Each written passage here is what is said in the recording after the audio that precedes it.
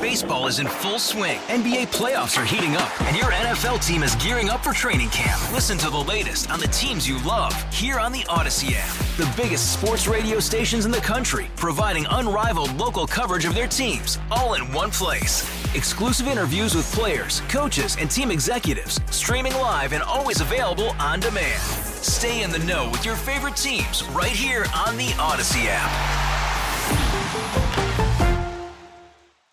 I shook hands with Lewis Reed before his sentencing and wished him well. I told him, I'll always remember the time that you told me you were on this motorcycle ride in the desert alone at night and you stopped at a gas station and some old guy let you sleep in the garage.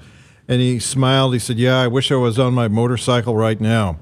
Reed has always been a gracious man under fire. I remember one time in a committee meeting, another older person was berating him about something. Don't talk to me, Lewis Reed. Go on about your business because you didn't let me talk in this thing. We have nothing to talk about. And Reed just shrugged it off. Reed was homeless, he once revealed to us, when he had been a teenager in Joliet, Illinois. I was homeless and, lived in tent encampments and all this stuff. So I know this world that you're talking about. You're 16? Yes. And you're waking up in Joliet, Illinois in a tent, and it's freezing out. I didn't have a tent. I had a Sears and Roebuck's refrigerator box. Alderman John Collins Muhammad arrived to federal court in a fur collar coat with a stylish hat. He looked like a man who was going to an opening night at the Fox Theater, not possibly to prison. Collins Muhammad had been in trouble before. A few years back, we interviewed him after he was arrested for outstanding traffic tickets, moving violations, and he spent the night in the downtown jail. A sitting alderman did time in jail. As he emerged the next morning, he shrugged it off, and we asked him how the food was, and he said he didn't eat while he was there.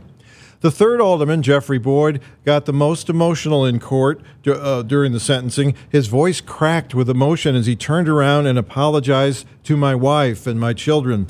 Boyd was always doing battle in politics with his nemesis, Tashara Jones. She was the city treasurer when he would run for that office and lose.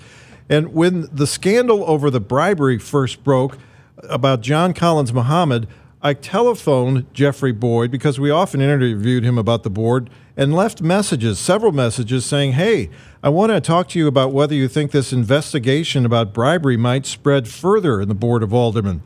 And Boyd never called me back. With a whole nother story, I'm Kevin Killeen. Hey, Rob Bradford here. I have set out on a mission with my good friends at FanDuel to prove what I have known for some time. Baseball isn't boring.